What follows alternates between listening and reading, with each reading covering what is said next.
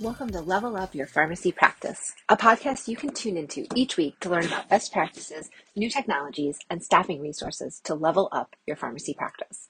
New episodes drop every Friday morning on the CE Impact podcast. You can subscribe wherever you listen to podcasts.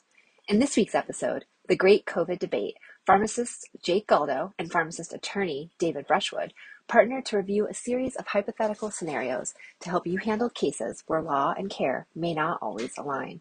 They'll take turns discussing both the regulatory versus clinical context to each scenario so you can apply your clinical and legal decision-making process to practice.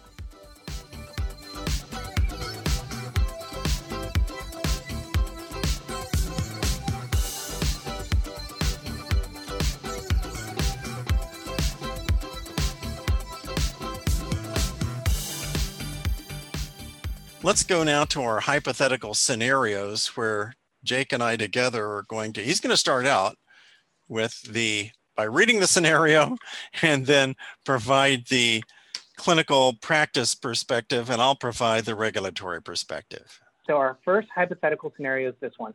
A pregnant pharmacist refuses to be vaccinated despite mandates from the state and from the pharmacy. And so we're going to talk about how would we triage this? What would we do? What's the right thing to do from a practice perspective and a regulatory perspective? And so, David, I think usually I start, but did you want to start this one or you want me to go first? Oh, I'll go ahead and start. I'll paint a target on my chest and say, from a regulatory perspective, there's simply no way that this pharmacist, regardless of her pregnancy condition, can be employed at a pharmacy where there is contact with other health professionals and with patients. And she has no right to say, I refuse to be vaccinated and I want to continue to be employed as a pharmacist. So I think from a practice perspective, I look at this as an opportunity to address vaccine hesitancy. There's a great opportunity to talk to someone that might not be vaccinated, that is clearly not vaccinated right now, and reemphasize why they should be vaccinated. This is the ability to say, hey, pregnancy is a high-risk condition for COVID-19. Let's get vaccinated. The vaccines are safe and indicated for pregnancy. Let's recommend them. There's a lot of data to support it. So, from a practice perspective, I want to be able to address the vaccine hesitancy and say, if you're saying no to being vaccinated, what can we do to help you understand the data to make that most informed choice? So I think that's where we differ a little bit. You're throwing down the law, David, saying, nope, not in front of patient care. And I'm saying, what can we do to help them be vaccinated? And then the other thing from a practice is, how do we, to your point, maybe get them where they're in an environment where they're not in front of patients, where they're not near coworkers, such that they would not be exposed or exposing others to the virus. Perfect. So actually, we're going to jump to the next hypothetical scenario. This is a fun one. This is close to our heart. This is something that we've seen in practice. This is something that I was asked about recently. So a pharmacist has become burned out from the long hours, stress of the pandemic, and staffing shortages. The pharmacist administered the J&J COVID-19 vaccine to a patient at closing. So you close at 6, patient comes in at 5:59, says, I need the vaccine. And even though it's been a long day, we say, you know what? You want to help the person in front of you, let's vaccinate them. But because this is going to take some time, and if you got to wait, I'm going to vaccinate them now, and then I'm going to do all the billing. So while you're billing after hours, a DUR, drug utilization review, shows up that says, do not mix vaccines. The pharmacist refused to do further vaccines in the current conditions out of concern for the patient welfare, because the pharmacist has realized that they gave a J&J vaccine to a patient that, based on the DUR, had a previous vaccination. So, David, what are we doing here from a regulatory perspective? Well, I'm pretty sympathetic with this pharmacist. The pharmacist made a mistake. We all make mistakes. The pharmacist says, I just don't think I can continue practicing pharmacy within this environment. With the long hours, the stress of the pandemic, the staffing shortage we've experienced, and he's saying, I think what this pharmacist, I say he or she is saying is, we need to take a bit of a time out here. This seems to me a lot like the Toyota production system, where they have a red rope where anyone in the production line can pull the red rope and say, not, I feel that we are doing things wrong, but I don't feel comfortable that we're doing everything right. And it may be dangerous doing things the way we are doing them. So I hope that this pharmacist is saying, I need some help here. We need to talk. We need to figure this out. And from a regulatory perspective, I'm very supportive of pharmacists anytime they say, I think my system of pharmacy practice is potentially dangerous to patients. It might violate regulations. It might lead to legal liability. We need to stop and talk and figure out how we can do this well, rather than perhaps setting me up to make mistakes. So what I'm hearing you say, David, is from a regulatory perspective, we need to put red ropes in every single pharmacy so we can pull that lever when needed. Absolutely. Just the way the pilot, anytime the captain on an airplane goes through a checklist before every flight. And if the captain isn't comfortable with the checklist, isn't comfortable that that flight can fly safely, the captain can say, I'm canceling this flight. And there are a lot of people who are going to be upset when that happens, including management. But the captain is in charge. I think the pharmacist is in charge at the pharmacy as well, and can say, unless I am certain that we're doing things safely, that we can avoid mistakes, then I'm going to have to cancel what we're doing. We need to talk about how to make this a safe system. Well, and I think that's what's interesting about this case, is that we're burned out. It's end of the hour. You just want to go home, but you want to help the person in front of you. So you vaccinate and then deal with the paperwork. And so what you're saying about the operations and their checklist, this was clearly a case where we didn't follow our checklist. So from a clinical perspective, we want to have sympathy, but it's also follow the guidelines, follow the checklist, follow the steps in front of you, double check your state registration for immunization history, double check and try to bill, because that gives you a DUR from a managed care perspective to support you. So I think that, our takeaways on this one are, when in doubt, pull the red lever, pull the red rope, and also follow our take the red pill. It's coming out, new Matrix movies in December. But use the red thingy in the pharmacy to stop operations, to slow down, and then assess and say, what are my checklists and have I followed them, and go back to them. So I think that's a good foundation to stay on.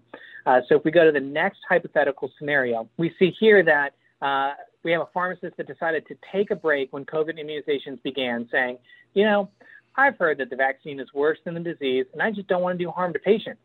Pharmacist is now requesting a return to work and is claiming a religious exemption from administering immunizations. I can kind of take first pass on this one, David, and say from a practice perspective, I want everybody in our team to be supporting the vaccine. I want all of us to be addressing vaccine hesitancy. I want all of us to be encouraging it, and I want all of us vaccinated. When we don't have someone supporting us from a team, I'm going to be worried about them and mixed messages that they might be sharing with our patients, and I'm going to be concerned about them coming to work and maybe not providing evidence-based care. So I have some concerns about this individual jumping back on our ship in the care that we provide. What do you think from a regulatory perspective? Well, I share those concerns. I do think, because we have freedom of religion in this country, and even though this seems to be a non-authentic religious exemption claim, we need to talk with this pharmacist and find out what is the nature of the religious exemption. All of us who have religious beliefs, I include myself in that number, respect others who have religious beliefs, even though they are not the same as mine. And we would like to try to find out, is there some way we could accommodate this religious belief without causing any sort of increased risk for others?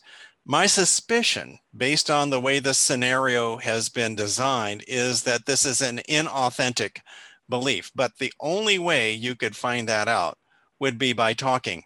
And what the law requires is that that conversation occur, that the management and the pharmacist discuss the nature of this religious belief that's being asserted.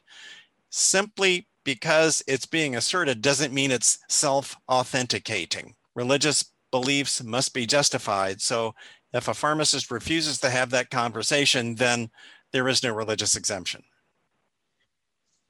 I really like that, because what you're really kind of pointing out is that we need additional context. We just can't say that's it. We dive deeper. And it's almost like when a patient says, I don't want to get vaccinated, we, from a clinical perspective, try to do motivational interviewing. We get more information. We provide more context. And we do the same from a regulatory perspective in this case. Maybe we go to the next one. All right, so this is a fun one. I got a text on a Sunday afternoon, which was actually this case. So a new patient comes into the pharmacy and states that they previously received the ChAd-OX1 and COVID-19. So that is our AstraZeneca adenovirus COVID-19 vaccine in the United Kingdom. And they're now here in your pharmacy ready to get a dose of the BNT162b2, so our Pfizer vaccine now.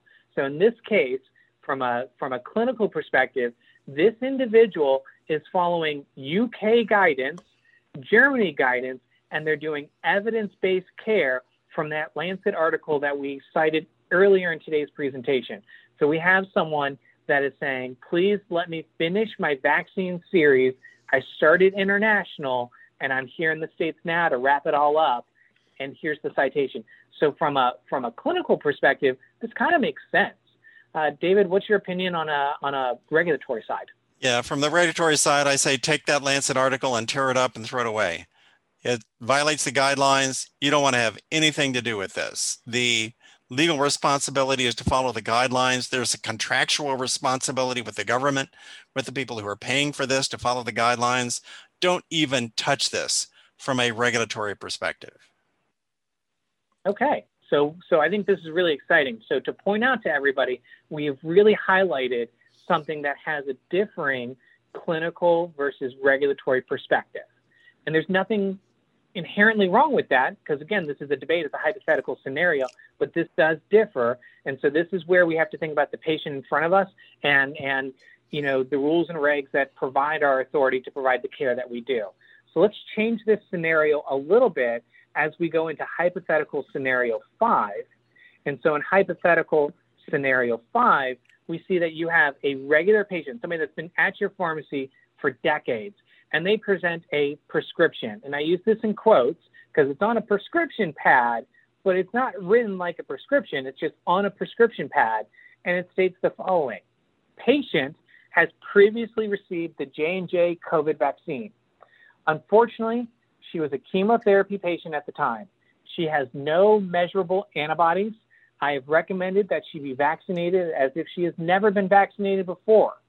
She should receive 2 doses of either Pfizer or Moderna vaccine. Thank you. David, this one's different from the last one. We now have a prescription, if you will. Does this change the regulatory perspective? From my perspective, it does. I have a lot more sympathy with this scenario. We have a medical colleague who is making a recommendation, even a request in consultation. I would suggest continuing that consultation by contacting the other medical healthcare professional and verifying all of the information. And under circumstances like this, it matters far less to me what the guidelines are, because you have a patient, another healthcare professional, a pharmacist who is a healthcare professional, perhaps on the same wavelength, deciding what's in the best interest. And I think that this is far less risky from a regulatory perspective if it were done as requested. Awesome. See, and what's interesting is from the clinical perspective, I would argue we have less data to support this, right? A lot of our trials, a lot of our data that says this vaccine works have been powered and analyzed to outcomes, hospitalizations, death. We're looking at antibody levels. That's not necessarily what the data is reflecting in how the recommendations go. But to your point, we want to provide care to that patient in front of us. And so I think for this scenario, we want to get as close to the letter of the law as possible. So instead of having a prescription, which is just this note, I'd want the doctor to give me a legitimate prescription, write an order for Pfizer. That one actually is FDA approved. So give me an order for it. And this information is actually additional notes and documents that's attached to the prescription. And I love your point about calling the provider and getting some titer levels. Let's get those labs and let's put that with it. So let's document everything together. And similar to a previous clinical versus regulatory debate that you and I had, you talked about sharing with the patient the information, getting them to attest and sign it. And I think that this would be another scenario that I would kind of listen to you in that regard and say, hey, here's the information in front of us. This is what we're doing. Can you attest and sign and acknowledge this is how we're providing care? So our second to last scenario that we see here is that a pharmacy staff has all young children aged 5 to 7. And as we recall, there are no currently authorized or approved vaccines in the U.S. for that age range. We're hearing that it's going to be Thanksgiving or a little bit after from a news report earlier today for an update on timeline on that one. The staff conduct their own research, because we even saw news reports last week talking about this, and they've concluded that the mRNA vaccines are safe for young children. They've considered using leftover doses of vaccines that were going to go to waste anyways for their own children, as opposed to wasting these valuable doses. David, do you want to take a stab at this one first? Okay, well, first of all, I hate the optics of this. I just hate the idea that we are treating our children in a favorable way, and we're not treating other people's children in an equally as favorable way. If you want to get sued, then the best way to do that is to make people angry with you about the fairness of what you're doing. So I think that it's a mistake to do this from that perspective. In addition, it violates the guidelines. And I continue to think that violating guidelines, unless there is a very compelling reason to do so, which I don't see in this scenario, is the wrong thing to do. So I would say, from a regulatory perspective, the right thing to do is to not do this. And, you know, from a clinical perspective, I would agree as of right now.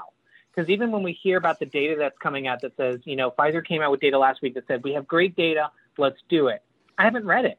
I haven't seen it. And so when we say that we've conducted our own research for evidence-based care, is that a Google search? Or did we actually pull the literature? You know, we had a podcast earlier today talking about the science of masks with a friend and colleague, Michael Hogue. And I think he said on the podcast, to quote, social media is not science. And so when we say that we've conducted our own research, that is not saying I've gone to Google, I read the news reports that said Pfizer's got some data. So if we're going to kind of go a little rogue, if we will, I want to read the evidence. You know, it's almost like that Lancet article. I read the evidence and I feel a little bit stronger about going with something like that because there's evidence to support it, and we don't have the evidence available to us right now for this. And I think the other aspect of it that we haven't really talked about is we are conditionally approved, or we're conditionally set up to assume that everything is safe. We are only interacting with drugs that are approved, so we are intrinsically biased to assume drugs work. But there are a lot of drugs that failed and a lot of drugs that are not approved. And so I think that even though there might be some efficacy, and we say, oh, it's good for the efficacy, we don't know the side effects. And that's what we really need to iron out. And that's what we often iron out in this regulatory process. So we can jump to our last scenario.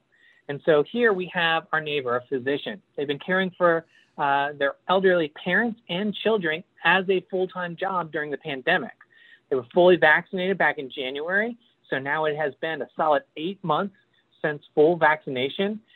And comes into the pharmacy for a booster off of the mRNA 1793. This is our Moderna vaccine. So they're requesting a booster on Moderna, and we know that they're not immunocompromised. And so from a clinical perspective, this is a wait and see. As we talked about at the beginning, as you have that slide with that table with the recommendations, additional doses are recommended for immunocompromised. Your neighbor is not immunocompromised, so no additional dose for them. And Moderna is not authorized for a booster, so they should not be getting a booster on Moderna. David, any other perspectives on that? Well, yeah, I have a contrary perspective, actually. And I'm the guy who's saying, follow the guidelines, follow the guidelines, follow the guidelines, don't violate the guidelines. In this situation, I say the regulatory risk is very low. this is a person who, my guess is, understands quite well the risk to which she is being subjected, the risk to others that might exist if she doesn't have this booster. And I would say go ahead and administer this based on her request, given the circumstances that she describes. Awesome. So I think that this is ending our 7 scenarios. We're going to open it up for Q&A in a moment. But I think what we hope people kind of take away from this presentation is that it's not black and white right now. The literature, the guidelines are constantly evolving, and the best thing that we can do is stay up to date with them and really consider every time you have a patient in front of you, what are my legal considerations and what are the regulatory considerations, and how do I mirror or match or balance those two to provide the best care in front of us. So with that, David, thank you again for joining us tonight.